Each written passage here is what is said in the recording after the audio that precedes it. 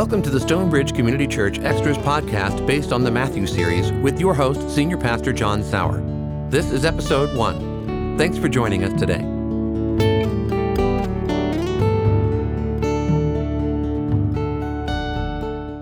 Hello, and welcome to Stonebridge Extras. I'm Pastor John, the Senior Pastor of Stonebridge Community Church.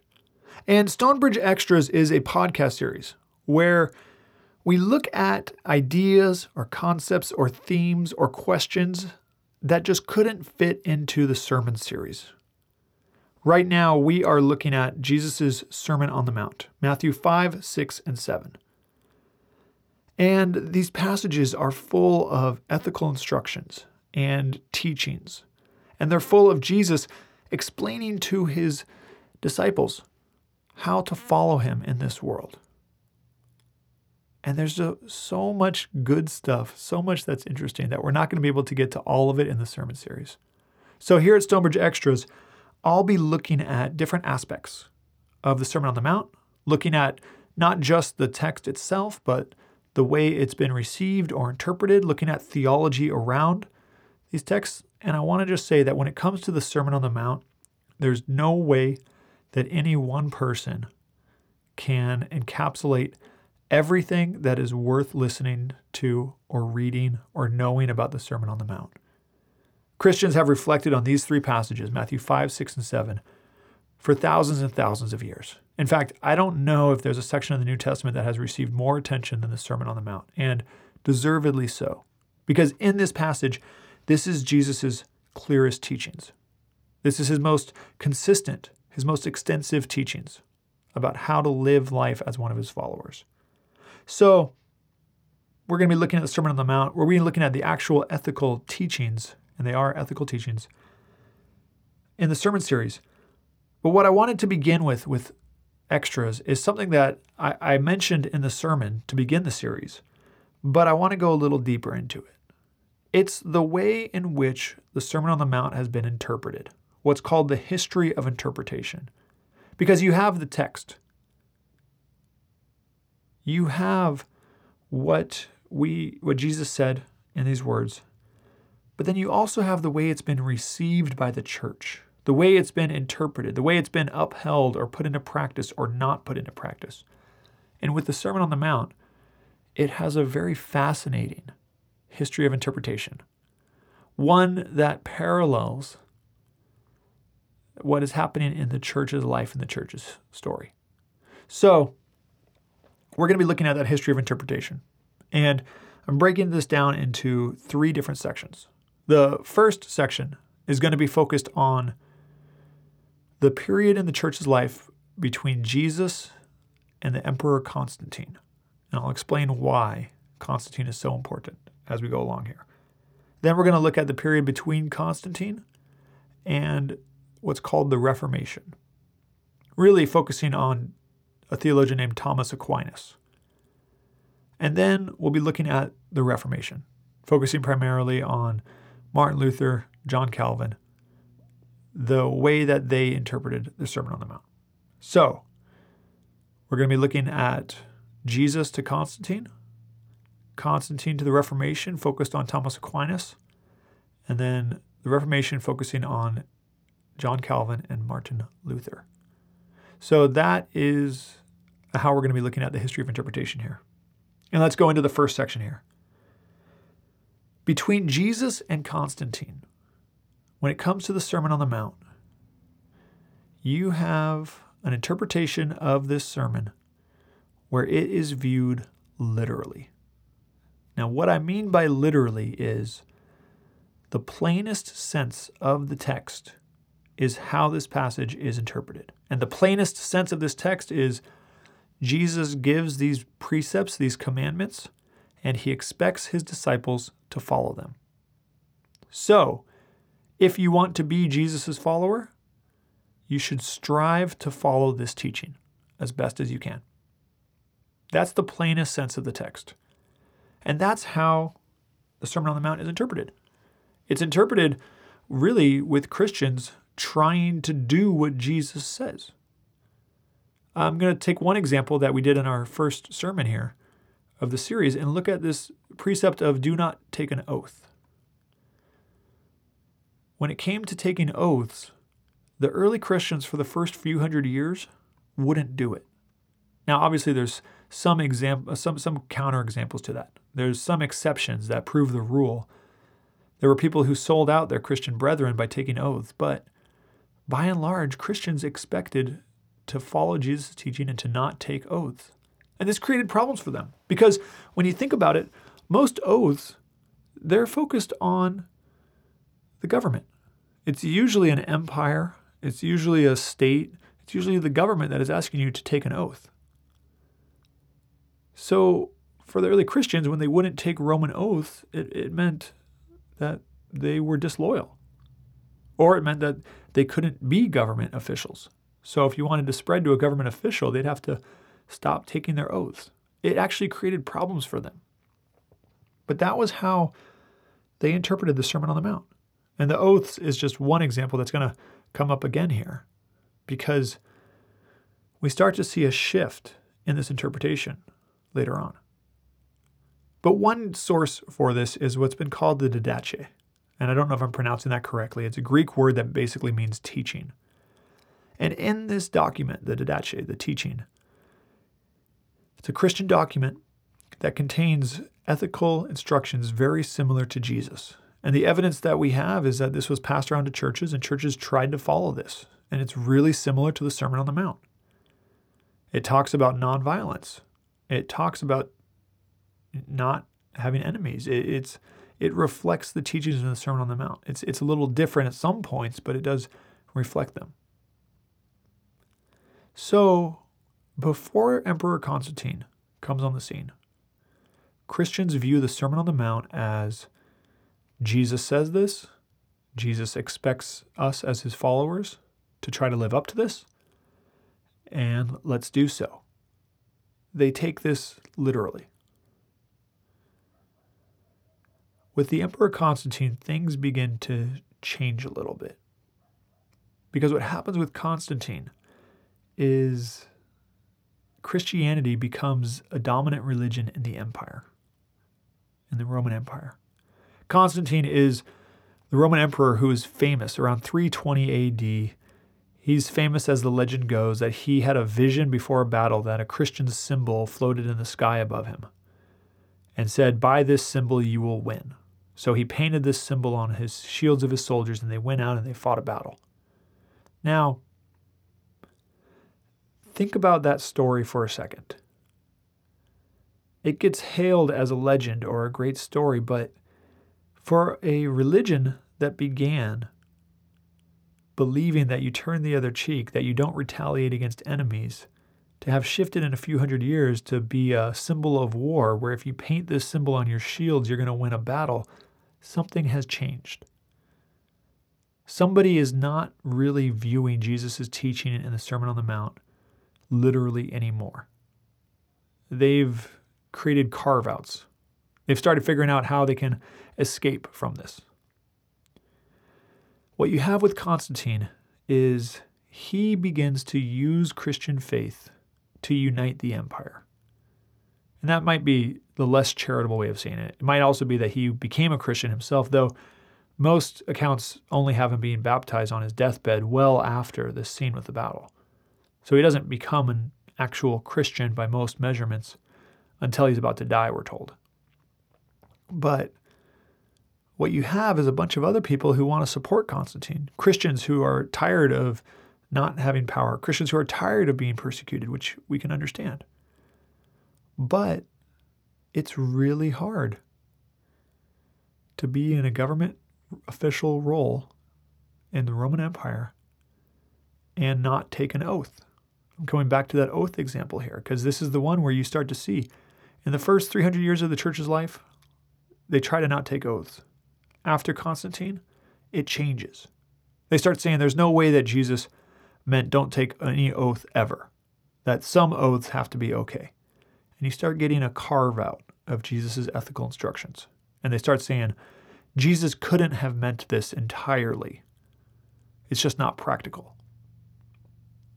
Now, for better or for worse, that is just what is said, and we have to acknowledge we all do that to a certain extent. I don't know if all of us look at the Sermon on the Mount and figure out how to live this out perfectly. So the whole carve out idea, I'm not saying that pejoratively. It's actually really just what's happened with the Sermon on the Mount. Because from this point on with Constantine, this becomes more and more normal. Now, one exception to this is Augustine. Augustine is a giant of theology.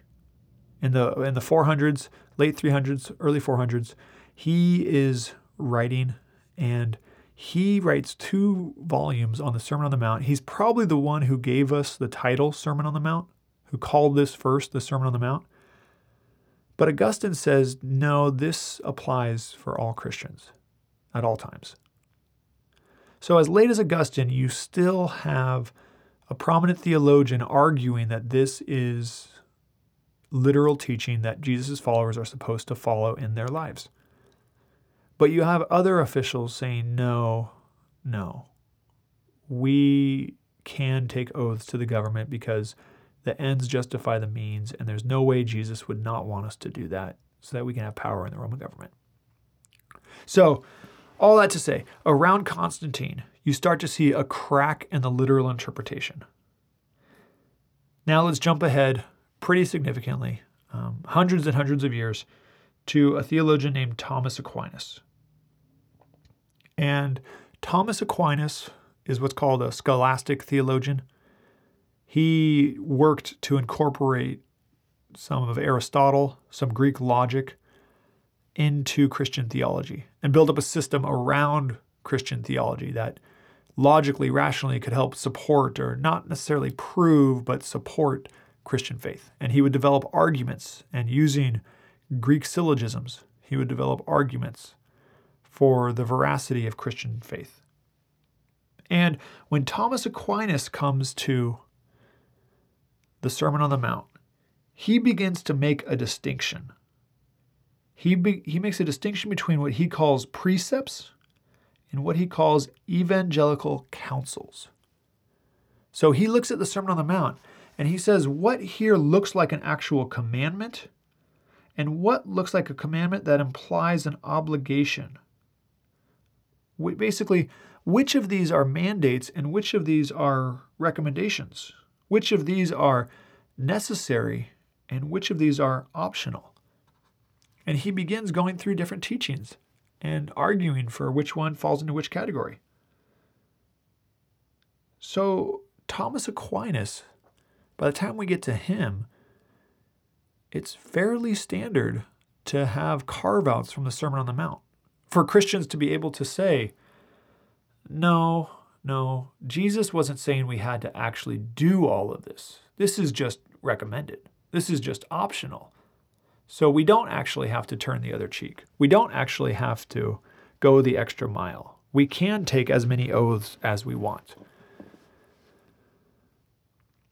So now that's probably a little more crass than the way Thomas Aquinas crafts it. He does a more elegant job of it, but in effect, that's what the view ends up leading to. Is Christians not really taking this seriously. They have, again, carve-outs. In Thomas Aquinas' view, it becomes dominant. This becomes the way that people interpret the Sermon on the Mount. With some of this stuff, you have to do it, some of it you don't, and you argue and you debate over which pieces actually apply for the Christian life. That then brings us to the Reformation period. So when we're tracking it so far, first 300 years, we have a literal interpretation. These are Jesus' teachings.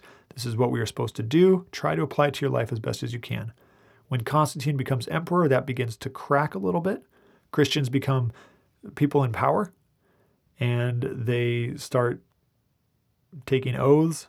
They stop turning the other cheek, and they begin viewing the Sermon on the Mount as something that is idealistic. It's meant to give us a lofty standard to try to live up to, but we're never going to actually live up to it, and we have to live in the real world now. So there's practical carve-outs. And by the time you get to Thomas Aquinas, you have the language of precepts and evangelical counsels. The precepts are commandments. The evangelical counsels are optional. And Christians talk themselves out of actually doing what Jesus says to do at this point. And that brings us to the Reformation. Reformation, 1500s. And Martin Luther, he is the leading reformer. Now, other reforms had started. Ulrich Zwingli would be mad at me right now for saying that Martin Luther was the lead reformer. You can Google Zwingli and learn about him. He's quite a character. But Luther is really the one who gets the credit.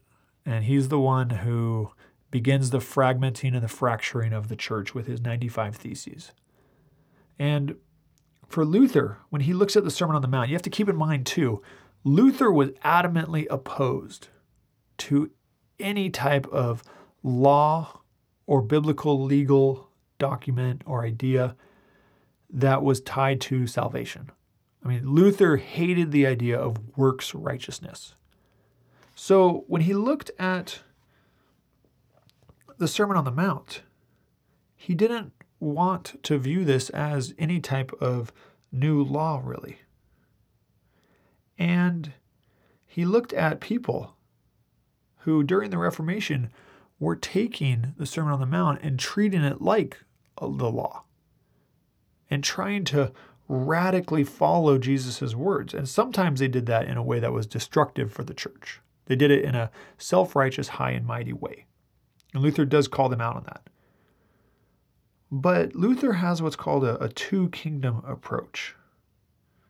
That there's the spiritual and the secular, the kingdom of Christ and the kingdom of the world. And that the Sermon on the Mount applies to the kingdom of Christ.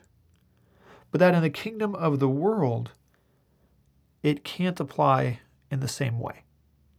And to those who are radically trying to follow the Sermon on the Mount and live it out, Luther tells them, you're confusing the spiritual with the secular. But Luther also says, the life in Christ is what takes precedent. So the kingdom of Christ is more powerful than the kingdom of the world. So the precepts in the Sermon on the Mount, they are meant to guide life to Luther. And we don't get to just completely pick and choose. But Luther does have what I would consider a carve-out also. He makes a distinction between the person and the office. So an individual Christian could be in a situation where something they're being asked to do violates the Sermon on the Mount.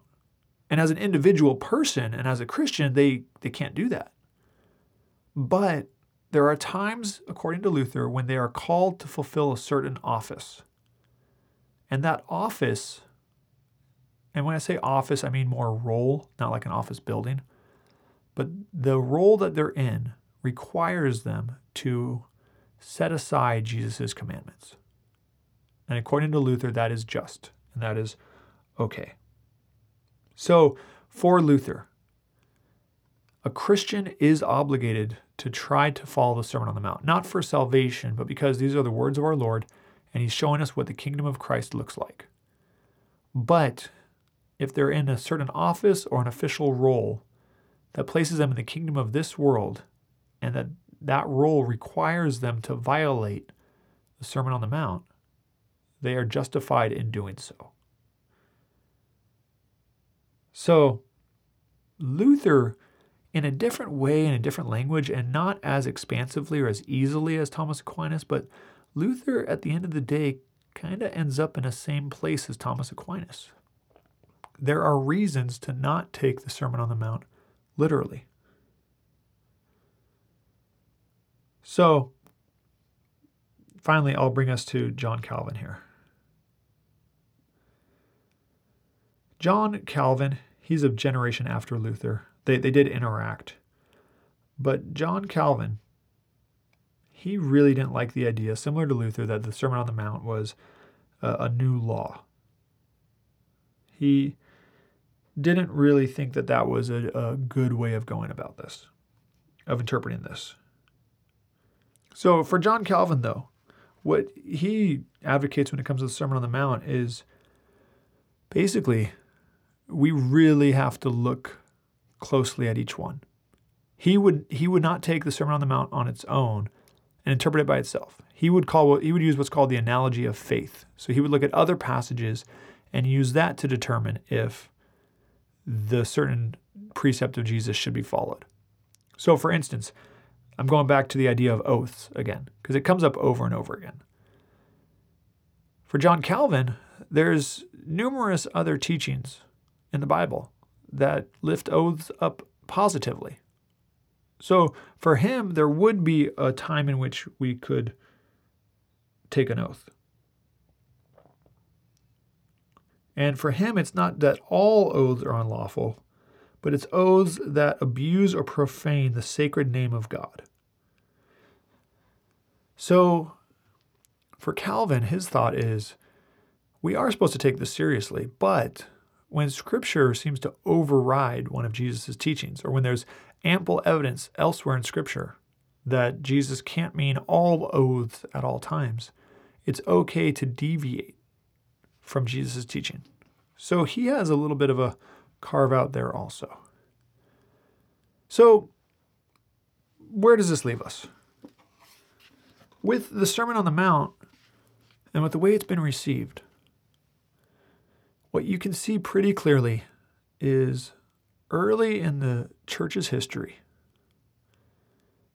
Christians for hundreds of years tried to follow Jesus' teachings literally. As in, the intent of this passage is to present these as ethical teachings that Jesus lays out for his disciples and that Jesus expects his disciples to follow. With Constantine ascending to power, you start to get some nuance of the Sermon on the Mount and the way it's received. Some carve-outs start to be developed there, and largely for practical reasons.